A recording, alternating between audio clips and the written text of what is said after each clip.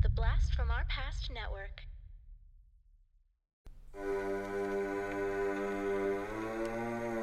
Lock your doors, close your windows, turn out your lights, for chills and thrills await you.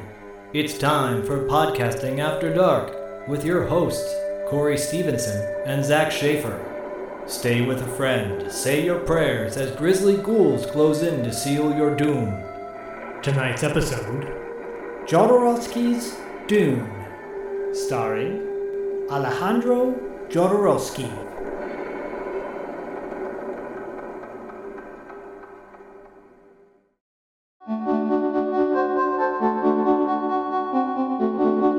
Mi ambición fue tremenda. I wanted to make something sacred, una película que diera las alucinaciones de LSD. Si tomara LSD to change the young mind of all the world. Michel Siduk said to me, I want to make a new picture with you. What do you want to do? I say, Dune. And he said, yes. C'était le plus beau livre de science-fiction, c'est la Bible de la science-fiction, un succès d'édition mondial. I didn't read Dune, but I have a friend who said it was fantastic. 3,000 drawings. I shoot the picture, point of view, movement of the camera, dialogue. Designing the spaceships, the clothes, the whole look of his world. The castle. Open the mouth. The spaceship came in the tongue. His vision was so huge, so beyond what anybody else was doing at that time. Things that George Lucas wasn't even going to try with Star Wars. It's enormous. Part of Holler's genius was finding the right people. David Carradine, Mick Jagger. Dali as the mad emperor of the galaxy. Dali said, can I have a burning giraffe? All right, we'll have burning giraffe. Orson Welles. Yeah, I say, I don't want to do it. I said, if you do the picture, I will hire the chef of the restaurant and you will eat as here every day. And I say, I do it. Giger nunca había hecho películas. I say to Giger, I need you as you are. Alejandro completely motivated you. It was wonderful. We will change the world. People did not do this film because they were afraid of his imagination. This is a movie that has its fingerprints all over so many other movies. Blade Runner, William Gibson, Matrix. Giger, he make the monster of Alien. And Hollywood start to use my group. It always leads back to Jodorowsky. Could be fantastic, no? What's up, everybody? Welcome to... What did we call it? What the fuck did we call it? Augmentary. Augmentation month. Augmentary. August documentaries, which would be augmentary. You know, like in July and on $2 late fee, we called it July because we were all Jill Sholin. Yeah. And I'm like, how about for August? Because we interviewed Whip Hubley. I'm like, how about Aug Whip? And Dustin's like, no. So augmented episodes of Podcasting After Dark. Well, then that's like somehow that it means that like while you're listening to it on your iPhone, you're getting some sort of augmentation out of it as well, like augmented reality. What's up, everybody? We're Zach and I are trying to figure out what the hell to call our annual documentary, August of documentaries, augmentation-mentary, something like that. If you're talking about the future, it's very, you're talking about space, and you're talking about things that are very, you feel in your dream, like the documentary we're about to talk about today. It's terrible. I'm like, wow, your Menahem is much better than your Alejandro fucking Jodorowsky. But he's got a little bit of a lisp though. He does. Doesn't Tell he? something going on over there. It's like this. I have some friends from Argentina, and they're like, yeah, Argentina is very like, you know, they what do they drink? They drink Fernet, like things like this, you know. This with the lisp. Never mind. He's losing it. I'm watching him go down. In flames. I mean, this is our opening. All of it is our opening right now. So, guys, I know. Guys and gals, I'm Corey, aka Sleazy C. Joined with me, as always, my brother from another mother, Zach, the Total Snack Schaefer, and this... and Menahem Golan is here too! And this, back from the past. You guys loved me so much in the last episode, I decided to show up for this one. and this is the second half. Just trying to make it through this sentence, man. And this is our second half of our August documentary series.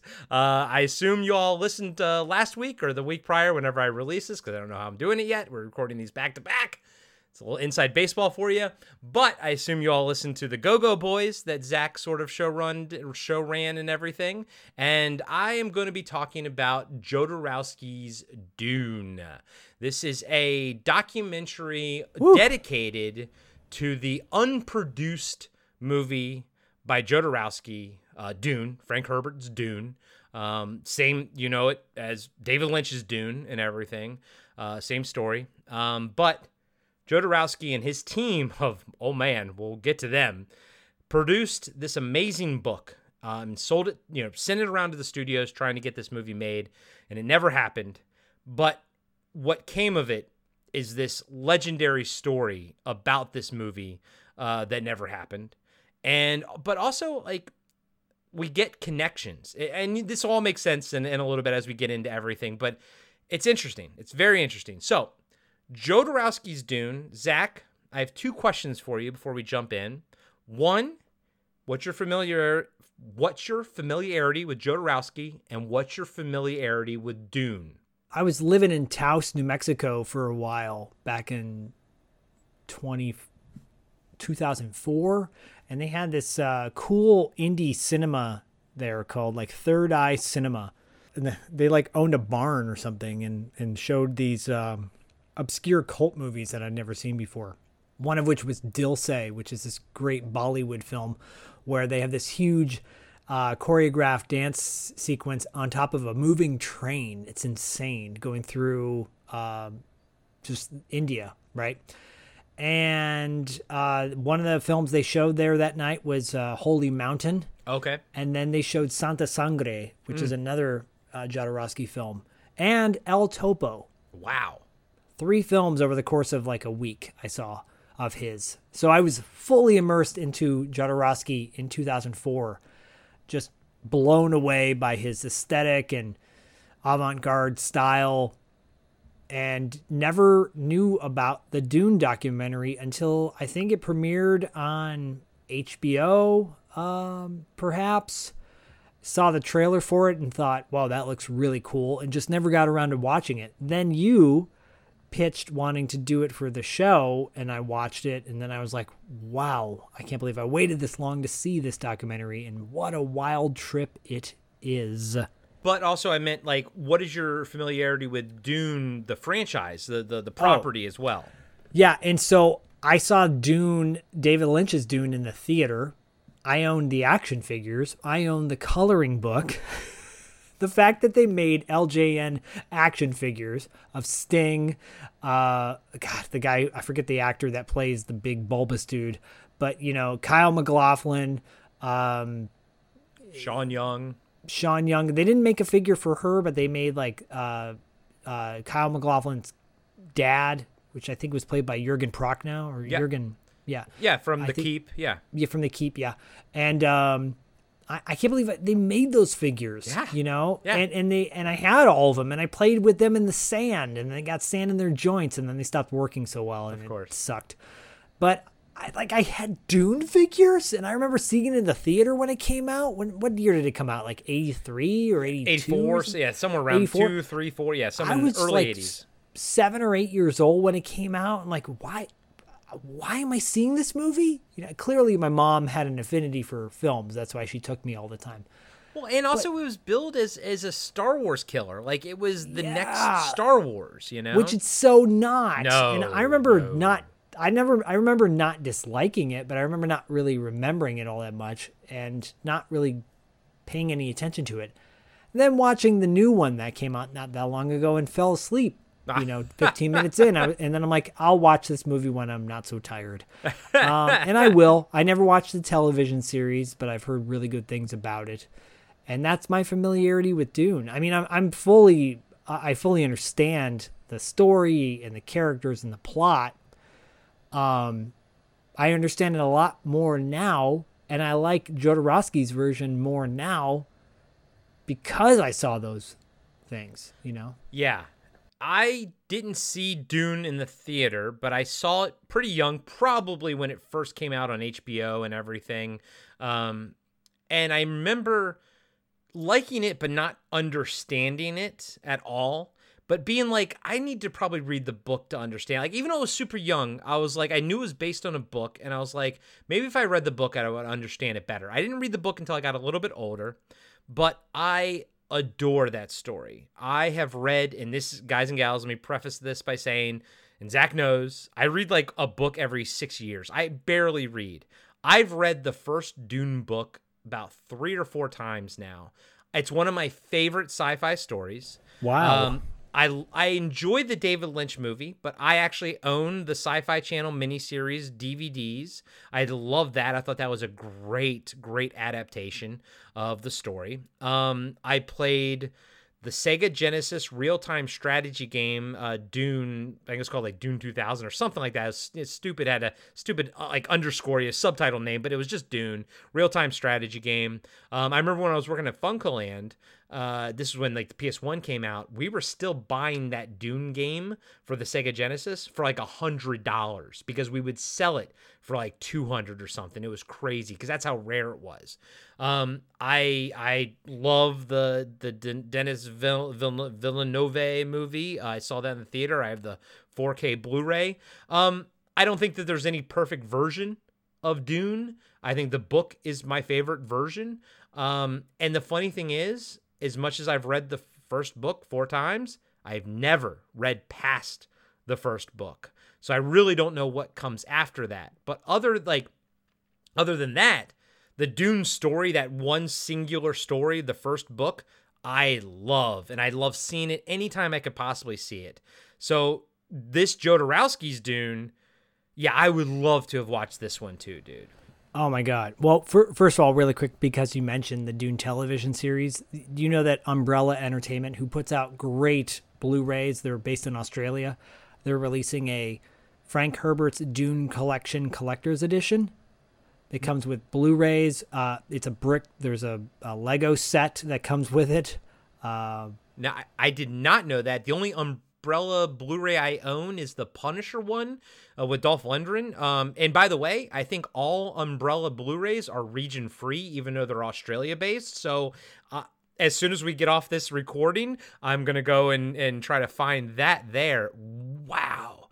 Yeah. So I own the Megaforce version, the deluxe box set they put out for Megaforce. If you buy directly from them, I'm plugging them only because this is important. If you buy directly from them, from their store, their first purchase, you get like 20% off or something like that. Okay. And it ends up working out really good. So I bought that Megaforce deluxe box set that was limited edition. This is limited edition as well. So anyways, I'll see if I can track that down. And I also own the DVD of Children of Dune, which is the second miniseries they did, but it's not just the Children of Dune book. It's Dune Messiah. Also, they basically condensed both books into one. Anyways, all that being said, I am very well versed in the first Dune book / movie / story, whatever you want to refer to it as. I am not at all versed in Alejandro Jodorowsky films. I've never seen El Topo. I've never seen Santa Sangria. I've never seen The Holy Mountain. Zach, since you've seen all 3 of them at that one showing, if I had to watch one, which one would you recommend? I think you like Santa Sangre the most. It's more horror based than anything else. El Topo's good. Holy Mountain is, it's weird. It is everything that they show and they kind of touch on in the documentary. And El Topo's fine. I think Santa Sangre is just like, it's to me like one of his more polished out of the 3. And I think they're available on Blu-ray somewhere. El Topo is probably the hardest one to find. Maybe able to find it on YouTube. I would go either El Topo. Well, knowing you probably would like Holy Mountain the most. You'd be tripping on it, watching it. Right, tripping balls watching that shit, man. I just love the fact that in the documentary, he pretty much states that he wants to make a movie for people that think they're on LSD, without being on LSD. Right. So to get into this documentary in the discussion, again, just like our discussion with the Go-Go Boys previously, we're not gonna break this down. We're not gonna walk through it scene by scene or anything like that. We're gonna bounce all over the place. Yeah. So we hope that you watch that We hope that you watch the Go-Go Boys, and then we also hope you watch this one as well. I think this one's a bit easier to find. You can find, because Sony Pictures put out this Blu-ray, so I think it's like a less than $20. You can find it on Amazon, and it's a great documentary. It's very well made. It is. Go buy it on the physical media. Don't support the streaming services. Don't. So go buy it on physical media because it's worth it, and it's got extras on it too, I believe. But it's a great transfer, and man, yeah, we won't go into spoils, but man, oh man, like from the get-go, you're just like, this dude is an artist to the highest degree. Yeah. So this documentary is also going to be, insight into Jodorowsky. It is him. Yes, there are other people that they talk to and everything, but he is the creative force behind this Dune movie. And right out of the gate, two things that I think are important to know. Zach, you brought up one, is that he wanted to make a movie where you would get all the feelings or visualness and experiences of an LSD trip and also he very wants to change your mind about things. Like he wants this to be like a world-changing, movie, but he also wants it to be visual, and he also wants it to sort of like elicit a response like that. But also, this movie dives into just like the creative process and how much, he's an auteur, and we love auteurs like John Carpenter and everything, but I think he's even more of an auteur than John Carpenter. But like, dude, this documentary starts with him talking about making an LSD trip, and then it goes right into talking about how he wanted to make a cinematic profit. He wanted to like literally change the shape of the world. He wanted to make something that changed people's minds, that sort of changed the course of society. And this came out that, he was trying to do this before Star Wars came out. And this failure, I think, of not being made opened the door. Star Wars did the thing that I think he wanted to do with Dune. Yeah, I would say note to self, if you're going to pitch a movie to studios, if you're going to go to a studio to pitch a movie to get it made, don't give them every single key to the castle that's inside your brain, because they will take those keys, push you out of the door, and just make a bunch of movies based on the book that you gave them. Yes. So all right. So without watching the documentary, if this is the first time you're hearing about this or whatever, a little setup needs to be sort of put into place before we can start our freeform discussion. So what Jodorowsky did with this A-team of creatives, Dan O'Bannon, Chris Foss, H.R. Geiger, Salvador Dali, Pink Floyd, Orson Welles. It was a tour de force. Mick Jagger, tour de force of creatives attached to this project, right? Mobius, artist Mobius. So the setup is, for this documentary, Jodorowsky and his producer friend, who wanted to make a movie with him, they wanted to make Dune. He hires Mobius to basically design the characters and to do to act as his camera. And they create an entire book. They storyboard the entire movie. He hires Geiger, H.R. Giger, however you want to pronounce his name, to design House Harkonnen stuff. I think Mobius designs the Atreides character, the Atreides characters, House Atreides. We see this famous spaceship designer, sci-fi artist Chris Foss working on it, and also motherfucking Dan O'Bannon gets brought to Paris to work on this movie, and we'll discuss all of the ramifications and everything about these people later.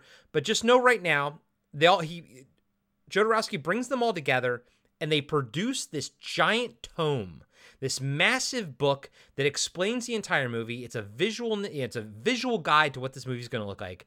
They send it out to every single studio out there, and they all pass. Because first off, Jodorowsky was kind of like, they didn't really want to work with him because he's kind of a bit of an eccentric filmmaker. But also he was not wavering on how he sort of, his vision of it. So, yeah. And I just want to finish this by saying all that's left are two hard copy books. But the influence of this unmade film, from shots, and they talk about the end of the documentary, like, from shots from like the opening shot of the movie Contact, how it goes through the entire solar system. That was Jodorowsky's opening for this movie Dune. So like Zach says, they showed them everything. Like, this is exactly how we're going to make this movie, and everyone passed, but then everyone fucking took pieces from it. And this Jodorowsky Dune unmade movie is also one of the most influential sci-fi movies of the late 70s prior to Star Wars. Yeah, because like Corey said, up until this point, we're talking 1975. Right. Jodorowsky had only done 2 movies up until this point, El Topo and Holy Mountain, and in other experimental things, nothing too concrete, and to pitch to studios to make a big budget blockbuster a la Star Wars with his Bible, and the Bible was just given out. And there's like maybe 1 that exists that we know of, 2, right? Not to spoil what is shown at the end of the movie, but they show a bunch of clips from a bunch of movies that have bitten off of it, and it's mind-blowing because you're like, it's from Star Wars, which you already said, to I'd say maybe 5 or 6 years ago, and it is mind-blowing. And to this day, maybe even the newest Dune, took elements of that. I wouldn't know because I fell asleep 15 minutes in. So I will watch like a dad. I was tired. I'm a dad. Yeah. I love quiet movies, but when I need to fall asleep. But my God, like Jodorowsky to me is the definition of a true artist and should never make a studio film ever. Just like Richard Stanley should never make a studio film ever. And which is funny because Richard Stanley's in this documentary. Like, he's one of the people they actually talked to. And I was like, that's perfect to have him on here. It's perfect because he knows firsthand what trials and tribulations Jodorowsky went through and why Jodorowsky would be angry with certain things, right? And would be upset and confused. Because this business, like you heard in the last episode, the entertainment industry it's a business, and the people that come into it are not always business savvy or have that mindset. And Jodorowsky, like the team he assembles, it's a who's who. It's an A team of artists. Yeah. Not business people. And yes, it's all artists, because one of the things that the documentary is, it's very like in order, talks a little bit about it's beautifully produced. Yeah. And it's easy to follow. Starts with El Topo and the Holy Mountain and everything, sort of where a little bit of a backstory on Jodorowsky, and then it gets into, the bulk of the movie, that backstory. Anything non-Dune is like only 10 or 15 minutes. The rest of the movie is all based on producing this. So, Zach, let's talk about him assembling his A-team. So first and foremost, he wants to work with people that he calls spiritual warriors, because he viewed this movie as something special. He wanted, again, I can't stress this enough, I do believe that in his heart of hearts, he wanted to make a movie that changed the world. And I do think Dune could be that movie.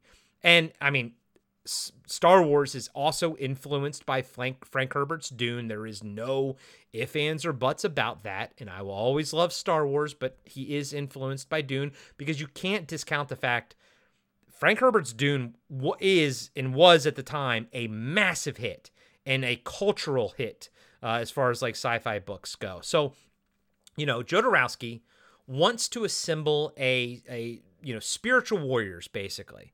First person he acquires is Mobius.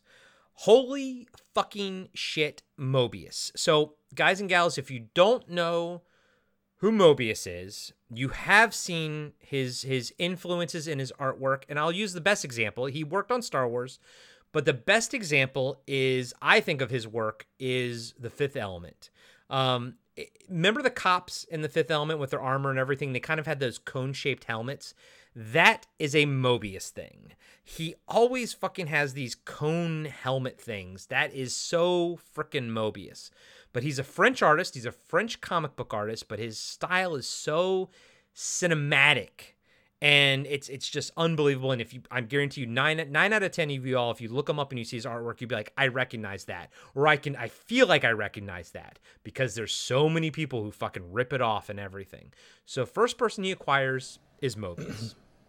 Yeah, I was going to say that Spartacus and the Sun Beneath the Sea, that cartoon that I brought to TV Obscura, which I think was our first or second episode, it's hugely influenced by Mobius. Yes. With the style. And, Jodorowsky points out, I think as he talks about assembling his spiritual warriors, he says he claims that he's a union breaker.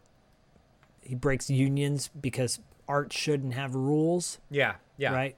Mm-hmm. And he maintains that feeling. So moving forward with the people he selects, it's obvious that Mobius, for one, is one of those guys where you look at his art and you might go, I don't get it. There's going to be some people that just, I don't get it. It's not mainstream. It's different. Oh, yeah. But it's brilliant. And you're like, okay, from the get-go, I'm like, wait, this guy's trying to get a studio film made? Like, there's just no way. Like, I get it. I get what he's doing. I love it. But there's no way a studio is going to want to do a movie like this. No. And even if they say they are, they're lying. Because, I mean, when Fifth Element came out, people were like, what is this? What am I looking at? And there's some people that loved it, including myself, and I'm sure you too. Yep. And then there's some people that just didn't understand it at all, But it had that fine line. It rode that fine line between an art house movie and a mainstream film. Yeah. We were ready at that point. In 1975, and you bring up that this book was a game changer, right? When it came out, it was so revolutionary when people read it. And you're like, I think about what movies or what books in the past 20, 30 years have had that effect worldwide. Yeah. And you're like, Harry Potter. Okay. That's cool. Twilight series here in America. Like, oh, really? These are the things now that we look at and can blow our minds. Like, literature has changed so much, just like movies have. Movies still have that effect to change us. I think so. I believe so. Yeah.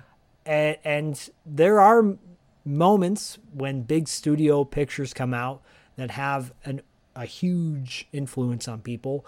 I just don't think we were ready for Mobius to come into the picture and be like, oh, this is accepted as the next big blockbuster. Kids are going to be playing with toys that look like this. Yeah, and I know. And especially Mobius's art style, like it was very flamboyant and everything, which was, I think, proper for Dune, but not at all what we saw from the David Lynch movie.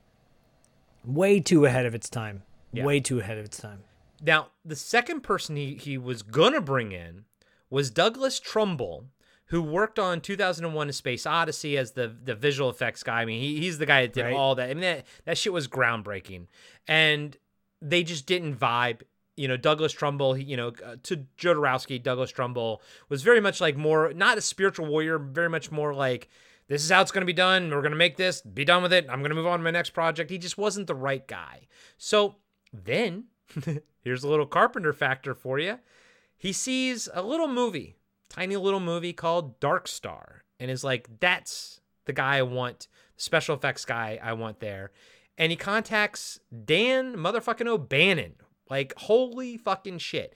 And he comes on board because, Dan O'Bannon has the mentality that works well with Jodorowsky. And I was like, God, I love big rips to Dan O'Bannon. Love that dude, man. And I think, it's funny, go listen to our Carpenter Factor on Patreon, yada, yada, yada. I think Dark Star made me love Dan O'Bannon more. I always did. And of course I loved him because he's the director of Return of the Living Dead. He also wrote Alien, and there's also a connection with H.R. Giger through Jodorowsky's Dune. That's why we get H.R. Giger in, working on Alien. But like watching Dark Star actually made me love Dan O'Bannon. It's really interesting. So I interviewed Beverly Randolph, who plays Tina in Return of the Living Dead, for a magazine that went nowhere around the same time I started doing the podcast with her. Yeah. And she and I had this she's wonderful, by the way. If people ever want to get her on their shows, you should reach out to her because she's always like down to participate. She went to Dan O'Bannon's house and he had like porn on his TV. He had a gun on the table. And she just told like this wild story. She got along with him, but she was scared of him. Because at this point, he's out there. So knowing that little piece of information that she gave me totally explains why Jodorowsky's like, look, you're going to do this thing for me, and you're going to sell all your you're going to sell everything you your own. Apartment. Yeah, he moved to Paris. He moved to Paris to make this movie. So he's assembling this crew, and he's putting them all in Paris, right? Mm-hmm. It's just... And then he sees Dark Star of all the movies? Yeah. And how cool is that? How cool is that he saw Dark Star of all the movies? And that was the movie. Like, that's my guy. That's like the guy who's doing that special effects. That was innovative. Yeah. Because, 2001, up until that point, was the only movie really that was doing what people were... That was the most avant-garde mainstream film. It still is. Like, you still watch 2001 and you're like... This movie captivated an audience? Yeah. That's surprising. Well, because at the time, because again, all pre-Star Wars, at the time, sci-fi was kind of relegated to B movies or 2001: A Space Odyssey. Like, there was no sort of in-between. Yeah, the only thing I can think of that had come out at the time that I liked that was mainstream was Logan's Run. Yes. Yep. I like that movie. Haven't seen it in forever, but I did watch it a bunch as a kid. And I do think we need to implement something similar to our politicians because 80 is just, 80 plus is just too old. Yeah, come on, guys. Even if you're making good decisions, if you've eclipsed the retirement age and you're helping run the country, our priorities. I know. Power's a hard thing to get rid of, to relinquish. So real quick, I didn't really plan this, but I think it's a good way to sort of, frame this whole discussion is to be talking about. So we're going to keep talking about the creatives, on the book, and then we're going to also discuss the actors and the musicians that were sort of attached to it, and that'll sort of frame everything and keep our discussion sort of going. So the next artist they brought in was this famous sci-fi, artist who he has an architect background. His name is Chris Foss. And he designed all the ships for the movie, for the unmade movie, and all the architecture and everything like that. And while I'm not particularly familiar with his artwork, I fucking love it. Everything he does, we see is amazing. Yeah. I believe his image is on the cover of the book. Yes. And the Blu-ray too. Yeah. And I look at that and I'm like, oh, that's just a brighter version of a ship I'd see in a Jim Cameron movie. Yeah. Mm-hmm. Alien or Aliens. Yeah. Wink, wink. Exactly. Yeah, I know. And then finally, he brought in H.R. Giger specifically only to design everything House Harkonnen.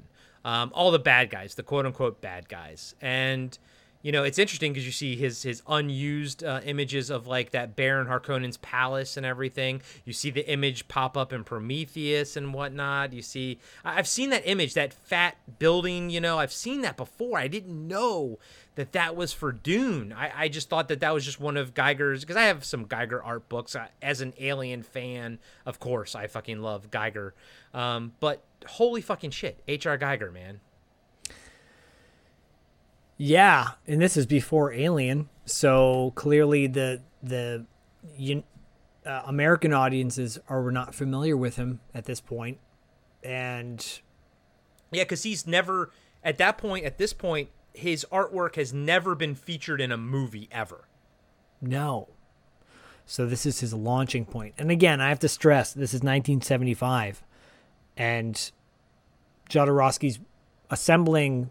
So far, everything on paper jives. Yeah. Like, who he's got working for him is cool. Like, it all makes sense. He's got people that are familiar either with art or with the industry, right? Even if Dan O'Bannon is really green, he's still a part of the industry, right? So he's having discussions with people, and this is all cool. Like, this all makes sense. Yeah. Okay. He's assembling a really creative crew that knows how to work for making movies. But continue, please. Yeah. So they're all working on this, the designs, Mobius is designing characters, and so is, Giger is designing buildings and stuff for the House Harkonnens and everything. And so the next idea that Jodorowsky has is to have a different like band for each house. So he meets with Pink Floyd to do House Atreides music, and he meets with a band that I've never heard of called Magma for everything House Harkonnen. Are you familiar with Magma at all? Magma. No, I'm not. Outside of Dr. Evil, I think, talking about Magma. No, obviously Pink Floyd. Yeah. And how he got them on board was funny. Like he's going in and he's meeting with these people, basically saying he wants to work with them. This is how he was working back in the day. Yeah. Menachem Golan, and we didn't bring this up in the episode, but he's signing contracts with people on a napkin in a restaurant, and Jean-Luc Godard, and then Jodorowsky's going to people's houses and making like handshake deals with people, and that's how he's doing these things. So Pink Floyd in 1974, 75 is probably the hottest. They were still working on Dark Side of the Moon when he met with them. They were, and about to become the greatest band, one of the greatest bands of all time, right? Mind blowing, fucking it's crazy, insane. So, and then Magma, I've never heard of, but they played some clips in the video, and I think nowadays it's like, who would he be doing? He'd be grabbing, I don't know, FM84 or Gunship or some, kind of like synthwave type bands, which throughout the soundtrack of this doc is really great. It's very like synth wavy, spacey type shit. The guy who did the soundtrack for Drive. Oh, no, not the soundtrack. That's the director. Kavinsky. Refn. Yeah. No, but Kavinsky, I think, is the name of the synthwave artist. You're right. Yeah. And they even have Refn in this documentary. Oh, yeah. Because he's one of the few people who's seen the book. Yeah, one of the very few people who've seen it. Yeah. And you think about, wow, this guy, because Refn is one of those directors too that I feel like it's pretty amazing that he's making mainstream movies. Yes. Because what he does as a visionary is true art as well. I know you're a fan of Drive. I'm a fan of Drive. I loved Only God Forgives. I thought that was fantastic. Me too. I thought it was really good. I haven't seen Neon Demon though. I haven't seen Neon Demon, but didn't he do? He also did Valhalla Rising, which I haven't. I saw Valhalla Rising, and that is wild. It's so good. I mean, I saw that. Yeah, like the art house mainstream directors are popular. Don't get me wrong. I know they are. That movie Lighthouse that came out, I wasn't a fan of. Didn't we see that together? No, I saw it with my brother-in-law in the theater. I love that movie. I was laughing my ass off. I didn't know that it was going to be a comedy. And I saw it in the theater, and me and my brother-in-law are fucking laughing. And I'm looking around, no one else is laughing. And I'm like, this is a comedy, guys. What's wrong with you all? Maybe that's why I didn't like it as much. I don't know. I was like, okay, I got it, but it just dragged a little bit for me. I'll never bash somebody for not liking something. Art is subjective. I get it. Totally. I and I know people pop boners for it. Case in point, you. But and I mean, art house movie. I love art house movies, but again, he's assembling something to take over the world, or to like this is a big what do you call it? It's a big mountain to climb. They're perfect. That's a perfect analogy, and it will be an impossible mountain for him to climb. So it will be his Everest. It will be, and actually kind of like he doesn't make movies much after this. But so next step is he starts bringing actors on board. So for the father, Duke Leto Atreides, who Portnow, what's his name from The Keep? Oh, Jürgen Prochnow? Jürgen Prochnow. I have the worst time saying that. I suck at that shit. He's in the David Lynch movie, but in Jodorowsky's movie, he wanted David Carradine, to play Duke Leto Atreides. Thoughts on that one? Well, David Carradine, I won't spoil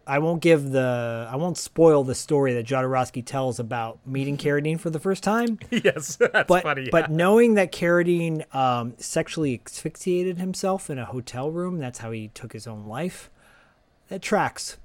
Tracks. It does track. He's an interesting dude. But was that before or after he decided to cast his son as the lead? Oh, that was before. So then he wanted Mick Jagger as Fred Routha, who Sting went on to play, right? Yes, that was the character Sting played in the movie. Interesting how they cast a rock star to play the.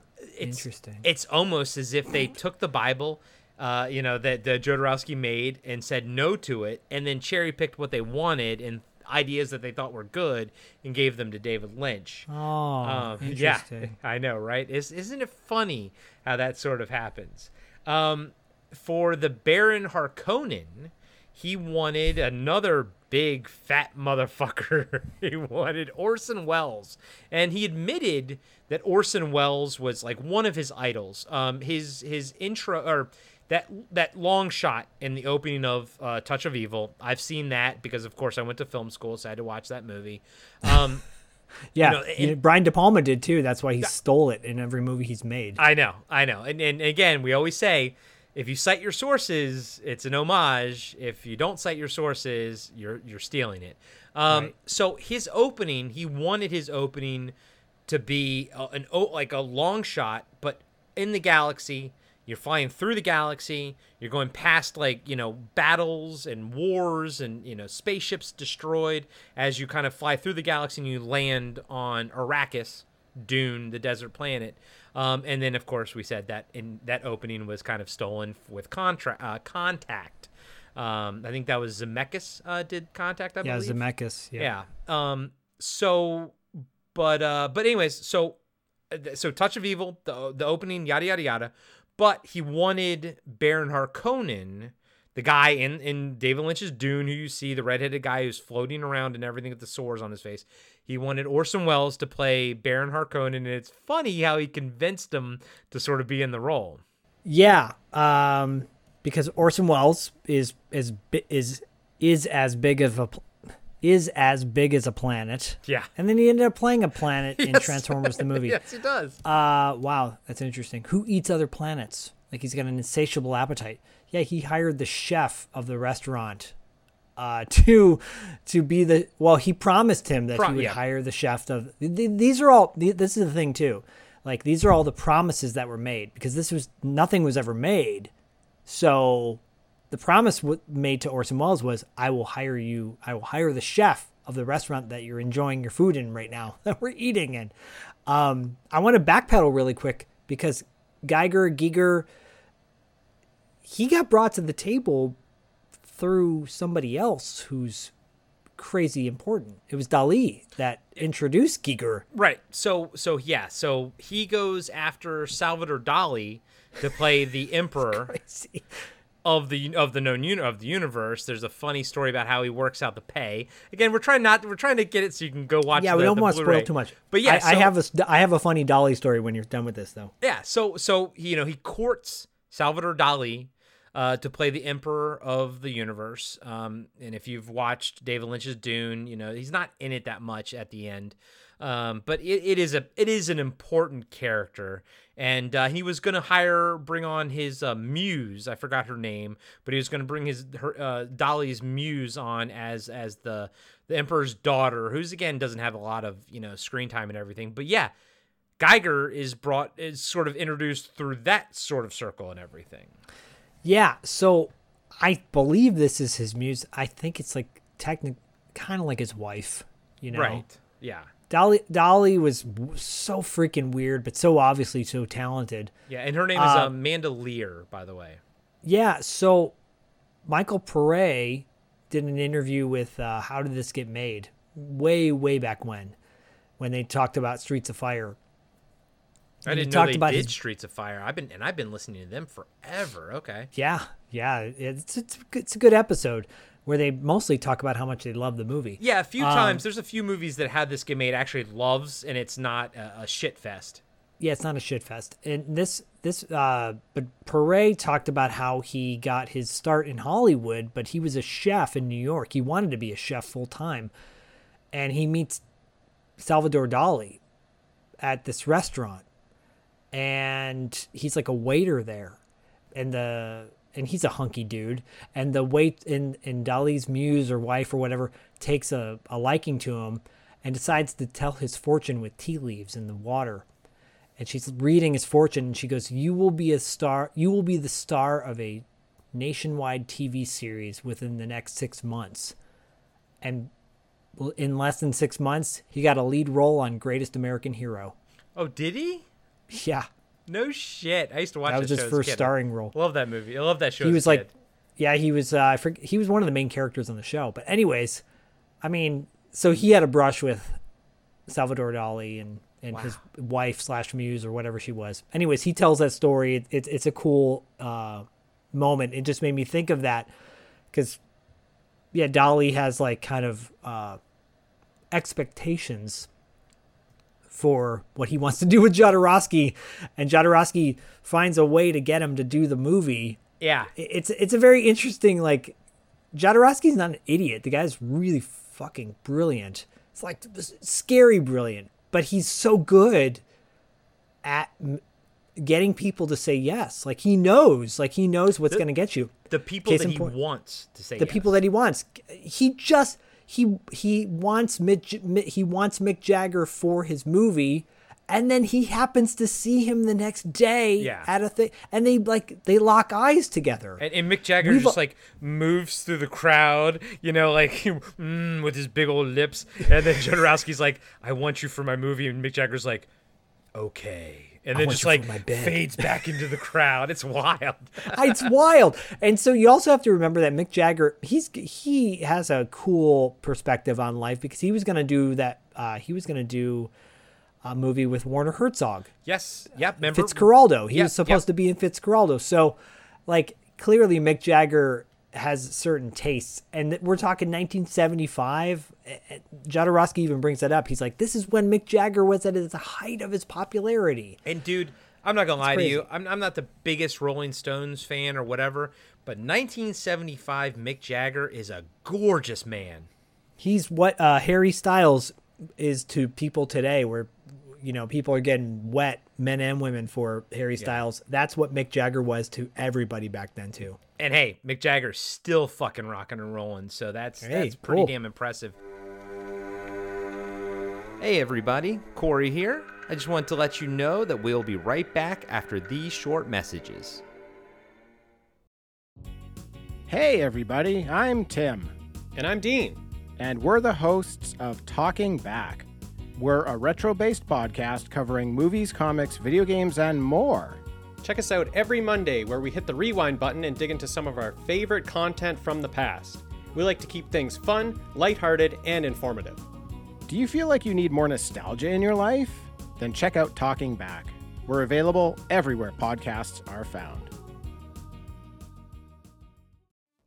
I'm John, and I'm the host of Action Action. Every week, I'm joined by James. Heyo. And Dustin. Hello. And each week, we review, debate, and rank a different action movie. We're creating the ultimate list of action movies. From awful to awesome. So if you want to hear 3 more white guys with beards talk about action movies. And argue about where they belong on our list.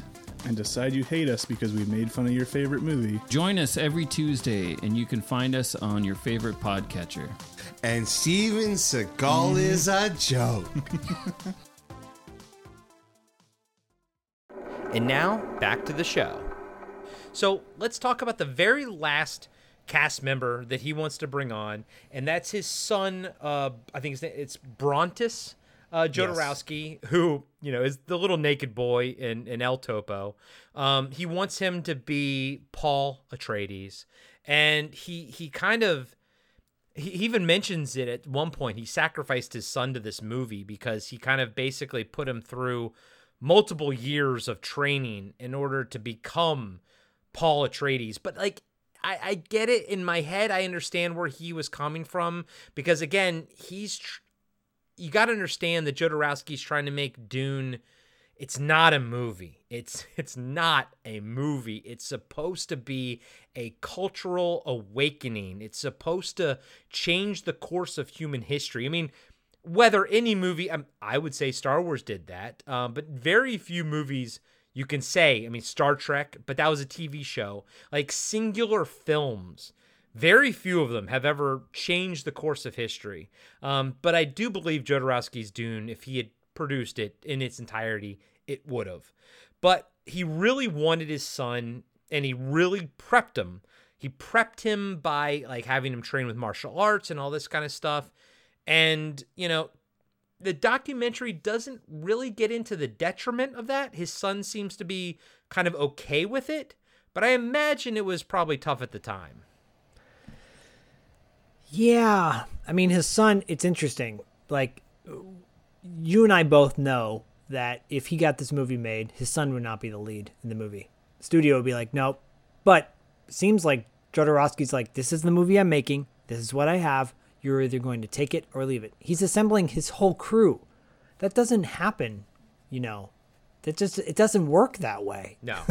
So his son seems excited, but at the same time too, also a little overwhelmed, I imagine so. I mean, your dad is saying that I'm going to make this movie that's supposed to be a cultural awakening, and I want you at the center of it.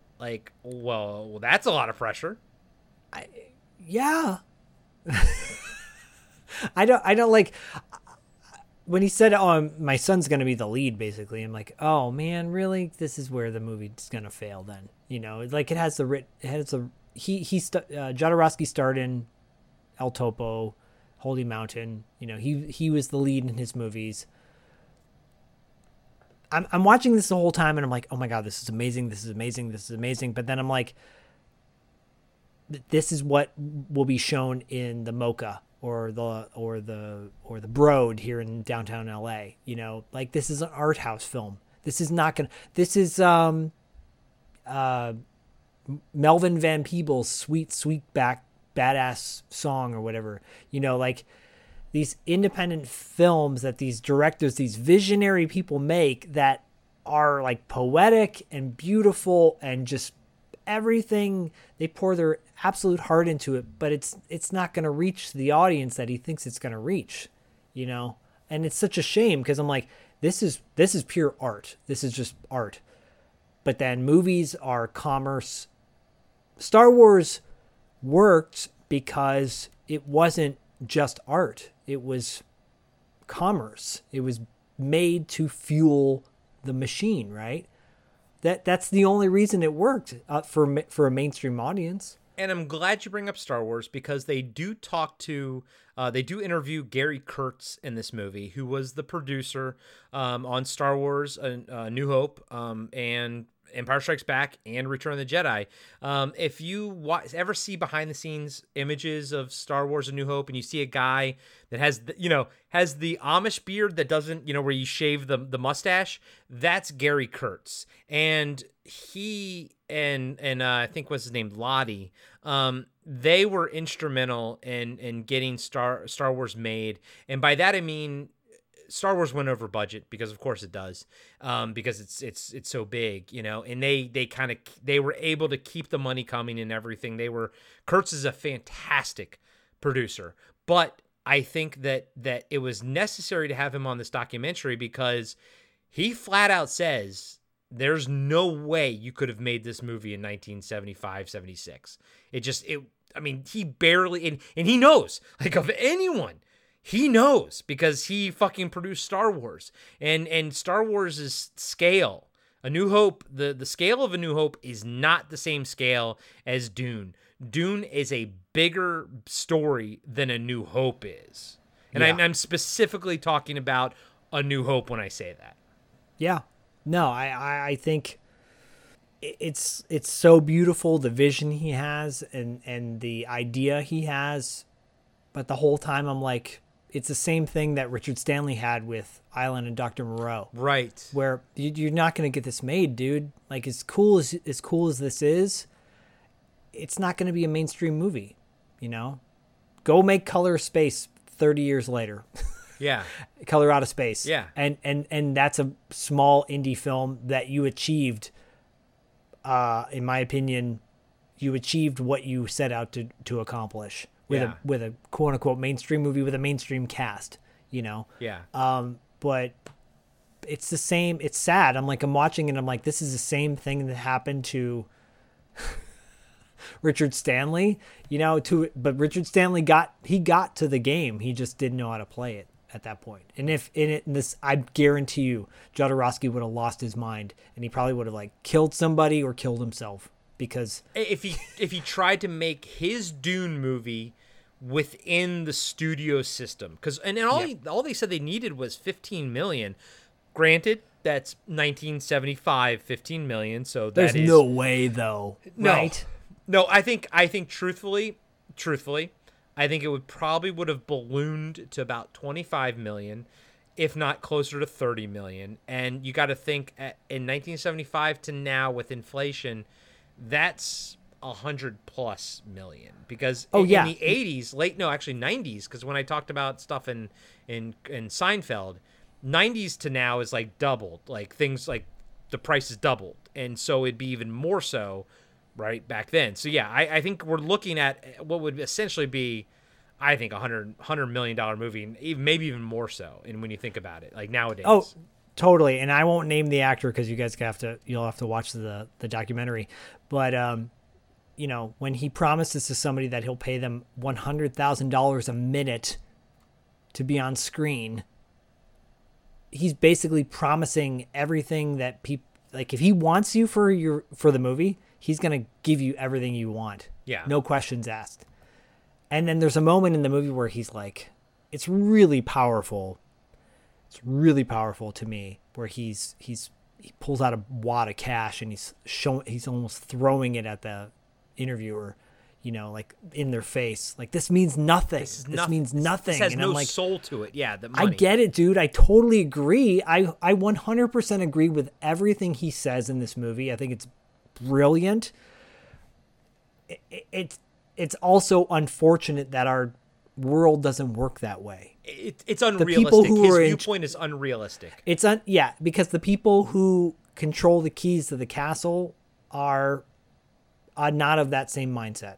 And Richard Stanley brings that up. He's because he had tried to work in the studio system. He's you got to understand, you're trying to sell this to people who aren't artists. They're bean counters. They're the accountants. All they see is, how much is this going to cost? And is this going to bring it back? And they look at that and they're like, it's not. And because we don't trust you, Jodorowsky, and X, Y, and Z other reasons, But yeah, dude. And so as far as the story goes, as far as the documentary goes, now he has his team created. He has, actors in place. He has this giant tome, this giant Bible that he sends out to the world and gets rejected across the board. And in fact, not only just rejected, they go off and make Dune with David Lynch. And he's like, fuck, like, I love David Lynch. And you could see it. Like, he's like, I probably, if anyone, that's probably his one person that he's like, I actually fucking like this guy. And I like the fact that he talks about, he's like, he didn't want to go see the movie because I get that. As a creative, I get that. But I like how his son was like, no, Dad, you told me we were spiritual warriors, so we have to go see this. And I like how Jodorowsky, he goes and he says, he's relating the story of watching it, and he starts getting happier and happier because the movie fucking sucks. But I like the fact that he's open about that, and he's also open. He's like, well, it's a human reaction. As much as I'm not versed in Jodorowsky's movies, I love how open he is about his feelings, and also like how he seems to be open about them when they're wrong. Like he'll admit when like, yeah, maybe that wasn't the right thing to feel, but I'm only human. He seems like he's a very in touch with who he is as a person. Oh yeah, I think he's like the most grounded, radical artist I've ever seen. Because multiple times stories were told in the documentary where people expected to meet him, and they, from his movies, they thought he was going to be all crazy with crazy hair and everything, and he's very put together. Yeah, I do think he understands how to separate like actor Jodorowsky from creative Jodorowsky. I think he does. I just don't. I think he was excited, eager, but when you have a project that you love with all your heart and you don't want, and he also made the project his own. Like as he says, he raped with love. And I'm like, oh boy, that's a really terrible choice of words, but whatever. I get what you're saying, dude. His analogy was like, you can't, like he was talking about Frank Herbert's Dune, because he does make some changes. Like, so changes to the story. One thing he wanted was that Paul Atreides gets killed at the end, but his like essence goes into everybody. And the idea is that, he becomes one with everybody. And the point is that if you kill him as a viewer, you're not so much like, I'm going to relate to him. I'm just trying to relate to the story and everyone. And then Arrakis, the desert planet of Dune, kind of becomes a sentient world and goes out into the universe and everything. And so he says, like, multiple times throughout the documentary, he's talking about the fact that, like, yes, Frank Herbert wrote the story, but this is Jodorowsky's Dune, and that's why the documentary is called Jodorowsky's Dune. And he makes this horrible analogy where he's like, if I respected the work, I wouldn't change it. And just like if you truly respected your wife, you would never have any offspring because you would never have sex with her because you respected her too much. So you need to rip the costume off and rape. It was a poor choice of words, but I understand what he was trying to say, which is, I did too. You're supposed to rip away the packaging and take it on as your own. It was just, and his first language is not English. It's Spanish. He grew up in Mexico. So I think there was a bit of a lost in translation situation there, but terrible analogy, but I understood where he was going with, and I think he was correct in what he's saying, just how he said it was wrong. Yeah. I think the message is that he's very passionate about this project and super disappointed that it didn't get made. Yeah. And it took him a long time to recover from that, because I also want to point out too that David Lynch had only made 2 movies up until this point. He made Eraserhead and Elephant Man. Elephant Man being very mainstream, Eraserhead being his most artistic. Yeah. And so, I mean, and then also Dune, like, it was PG-13 when it came out in 1984. It came out in 1980, so it came out same year that Red Dawn came out. I think Red Dawn's like the first movie that received the PG-13 rating, or one of the first. It's one, yeah. It's either the first or the second, yeah. But it's top 3. Yeah, and then Dune got slapped a PG-13 as well, which I guess that's what made it more accessible to a younger audience. But yeah, I'm sure it's weird that he went and saw it. I think it's kind of weird that he went and saw it, because in this day and age, it's like, no, if you don't see it, you know. We talk to so many people all the time that are like, well, I never actually watched the movie. Well, the guy that was his partner, that was like the producer, he does make a comment. He's like, and I've still never seen it, and I never will. Yeah, because it's not your vision. Yeah. That would be really weird. Yeah. It would kind of be like, you know, being able to create the perfect mate, right? And having the formula to make that mate, and someone taking that formula and making their own mate. Their own And then you're like, oh, well, do you want to meet my girlfriend? And it's only like a one-time use, so like you can't do it again, you know? Yeah. And you're like, wait, I don't want to meet your girlfriend, because that's what I wanted to create. Now, he does bring up... Why does she look like Joyce DeWitt? I wanted her to look like Suzanne Summers. By the way, I love them both. Me too. And Terry as well. Yes, of course. But not so much the last one that came on. What's her name? The Vicky or whatever? Vicky, yeah. No. And I never watched the spin-off, The Ropers. And then Three's a Crowd? Yeah, there's The Ropers, and that only lasted one season. Never watched that. And Three's the... Even though Ropers are my favorite. I like them better than Don Knotts on the show, Mr. Furley. But what was the... Three's a Crowd, right? Three's a Crowd, where Jack got married and had the restaurant, and the wife's dad supported it. I think Vicky was the name of his girlfriend on that. And there was like the surfer guy that worked there. Yeah, I never saw that one at all. Oh, watch that come to TV Obscura. Yeah, bring that one to TV Obscura. But it was interesting that, you know, and I think that this is a perfect transition. You know, Jodorowsky, you know, yes, he's still going to do Santa Sangre and whatnot. Santa Sangre. There you go. Doesn't that mean Saint Blood or Blood Saint or whatever, I think?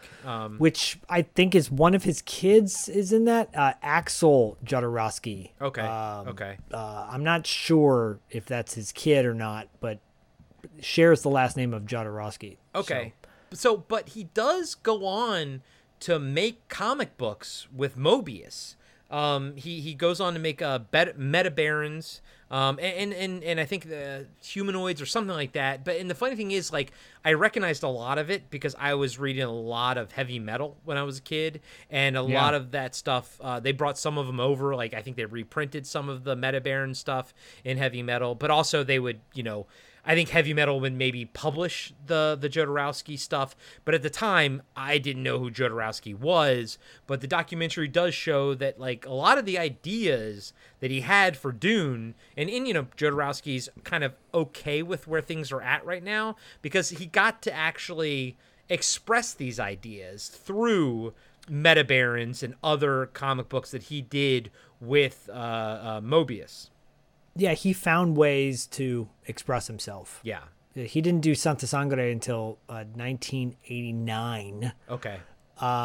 He's done a handful of projects since. He's 94 he's years still old alive now. Yeah. He's still alive, which I think is pretty... Well, never mind. Yeah, yeah. Don't say shit, man.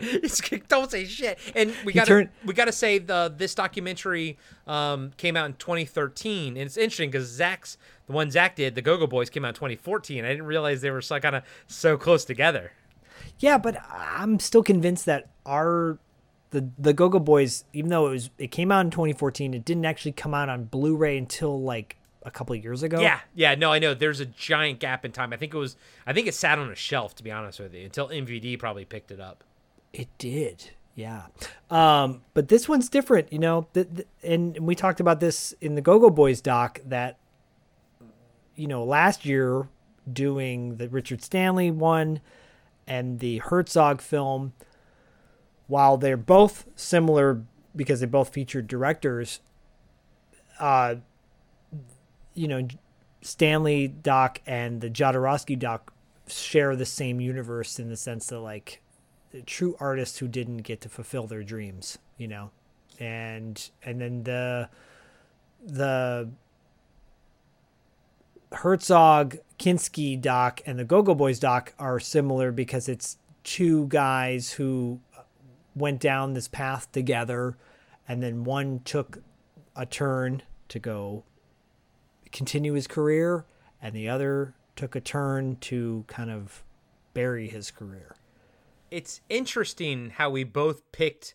I mean, it wasn't like sort of like, oh, I'm going to pick, you know, something that's very auteur-centric and you're going to pick something a bit more nebulous or whatever. Like, it kind of gives you an insight into what, you know, we sort of look for possibly into like documentaries and whatnot. But yeah, my two are definitely, you know, auteurs that didn't have both of them. It's like their dream projects. It's auteurs whose dream projects didn't happen.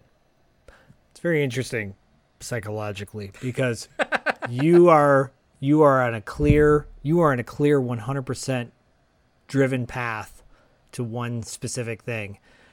I, on the other hand, have like two little perspectives on my shoulder, you know, being a parent and then also creatively artistic. So, however, I think the ending to both of our stories will be totally different to the ending of these two documentaries that we talked about this month. Exactly. And it's weird. It's weird. And let me ask you, buddy, like, I mean, this is your first time watching this one, and I know you're not like, I know you like David Lynch's Dune and everything, but, you know, you're not the biggest Dune fan in the world.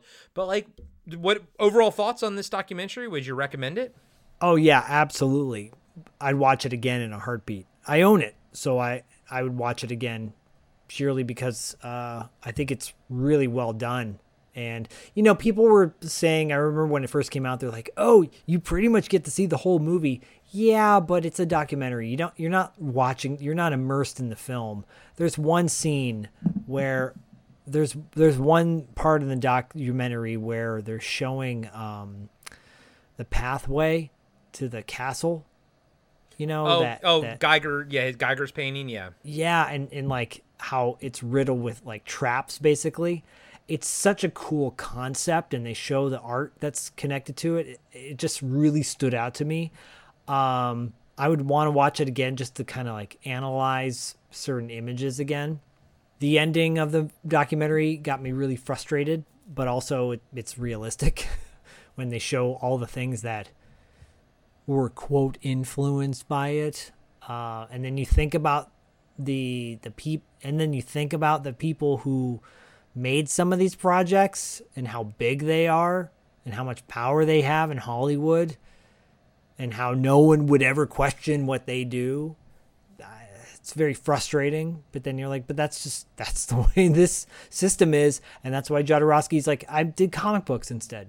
I did comic books. So, and at the end of this, he mentions like, basically like, anyone take this book and maybe turn it into an animated movie. Would you want to see that? Oh, 100%. 100%.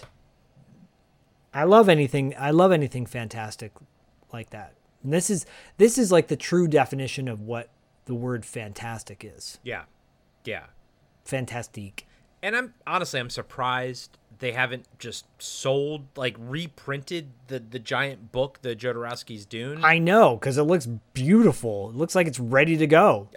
Sell it. Fucking print that and sell it. And I truly am surprised that they've never turned it into an animated movie, but I'm not that surprised, I guess, you know, because they're always like, oh, brand management. Oh, people aren't going to understand why this is. It's like, people are not as dumb as you fucking think they are. You could put it out, call it Jodorowsky's Dune. No one's going to fucking confuse it for Villanova's Dune. You know, just make it animated. Like, I do believe someone, maybe 100 years from now, will take Jodorowsky's Dune and turn it into an animated movie. Yeah, it's going to take a long time, and he'll have to probably be passed away, and it'll be his son signing over the rights to it to make some money. And I totally don't. I support that. Yeah. But, you know, like, you brought up Fifth Element. When that movie came out, nobody in the right, like, I remember when I saw it in theater, I'm like, what am I watching in a good way? Yeah. And that movie was huge. It continues to be huge. You say multipass, and people know exactly what you're talking about. Yeah. There's no way though that studios would have like originally thought that that's okay. You know, but they takes guts and time. Even Richard Stanley says these big concepts, like, they take years for society to accept them and everything. Yeah. So not in 1975, but maybe in 2028. Yeah. And I recommend this documentary too. You know, if anything, just for like a look into the creative process and passion. It's brilliant. Just like a look into someone who's passionate about something, you know, and just, I love that kind of shit. And honestly, that's kind of the reason, you know, we started the Carpenter Factor. We both, Zach, I know you do too, but me too. But like, we both love auteurs because I think we're both artists. We're both creatives. We have that soul inside of us. And I think we like to see, you know, someone really just stand by their gumption and be like, this is what I want. Now, whether or not Carpenter, you know, whether he maintained being an auteur the entire time is debatable, and go listen to the Carpenter Factor for that discussion.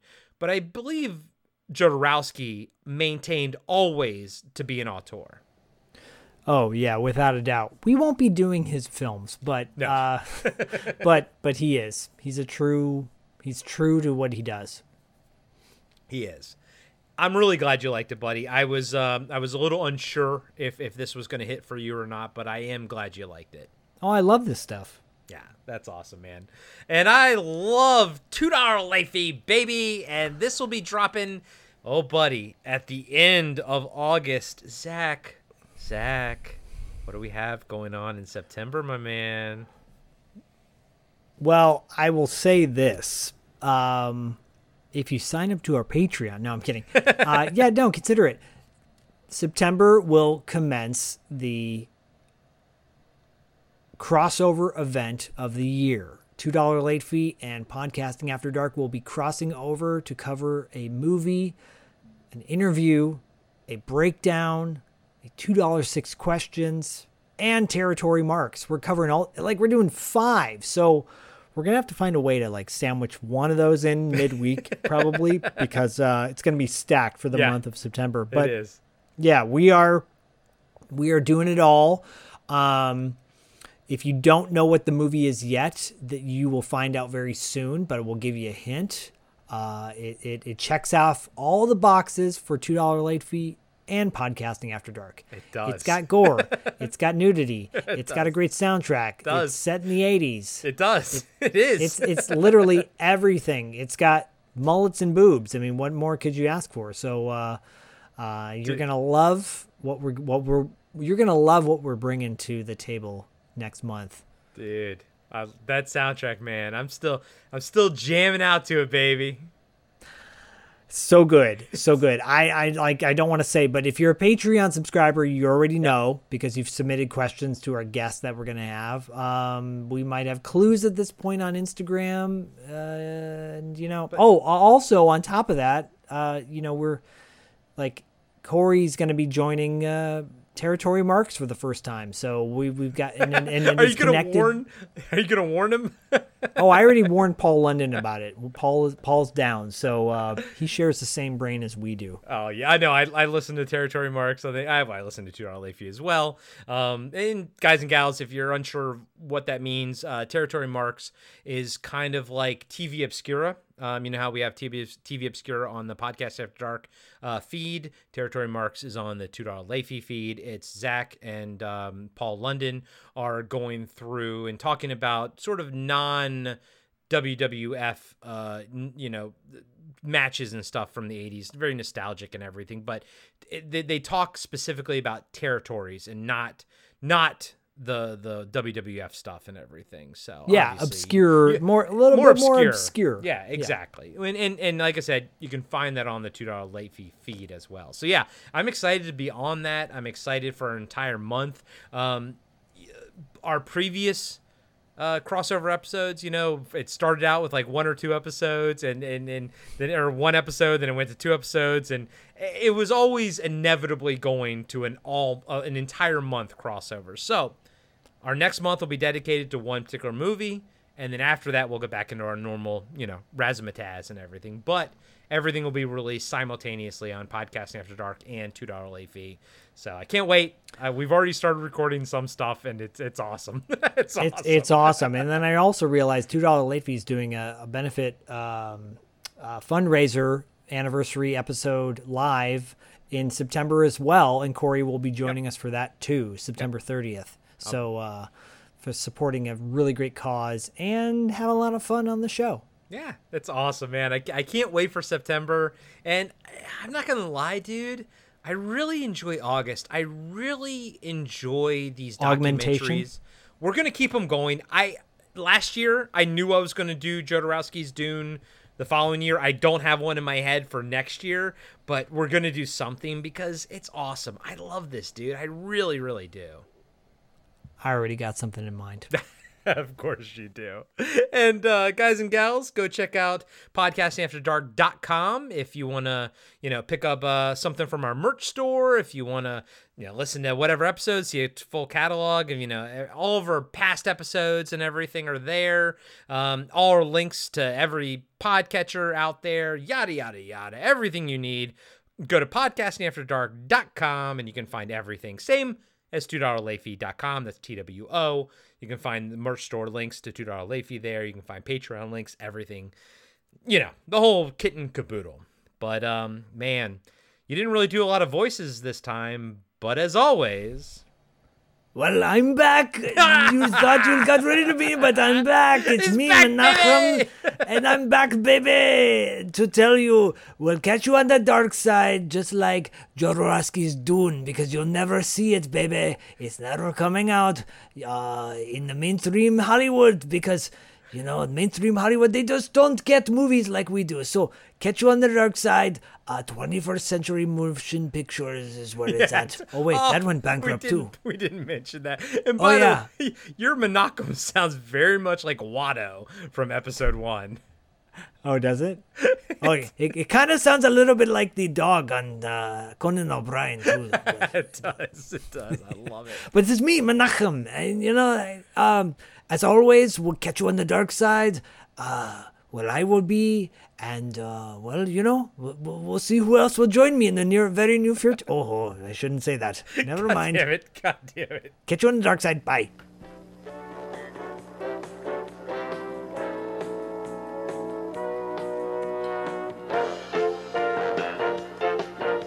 Be sure to subscribe to Podcasting After Dark and give us a 5-star rating on iTunes. Support Podcasting After Dark on Patreon. Follow us on Instagram and Facebook at Podcasting After Dark. And visit us next time for another installment of Podcasting After Dark with Corey Stevenson and Zach Schaefer.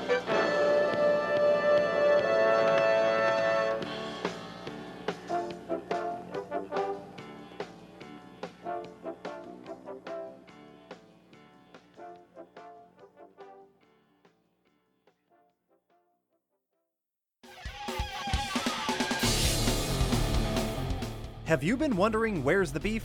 Well, on our podcast, Throwback Trivia Takedown, you might just find that out, as well as some other things about the 70s, 80s, and 90s. We're a nostalgic-based trivia show that pits two challengers head-to-head in a duel of the decades, with categories ranging from movies, TV, and music, to slang, food, and fashion. You're sure to get the best in retro-themed trivia. So strap on your jelly shoes, grab a Surge, and walk like an Egyptian to your favorite podcast app and check out Throwback Trivia Takedown. I heard even Mikey likes it.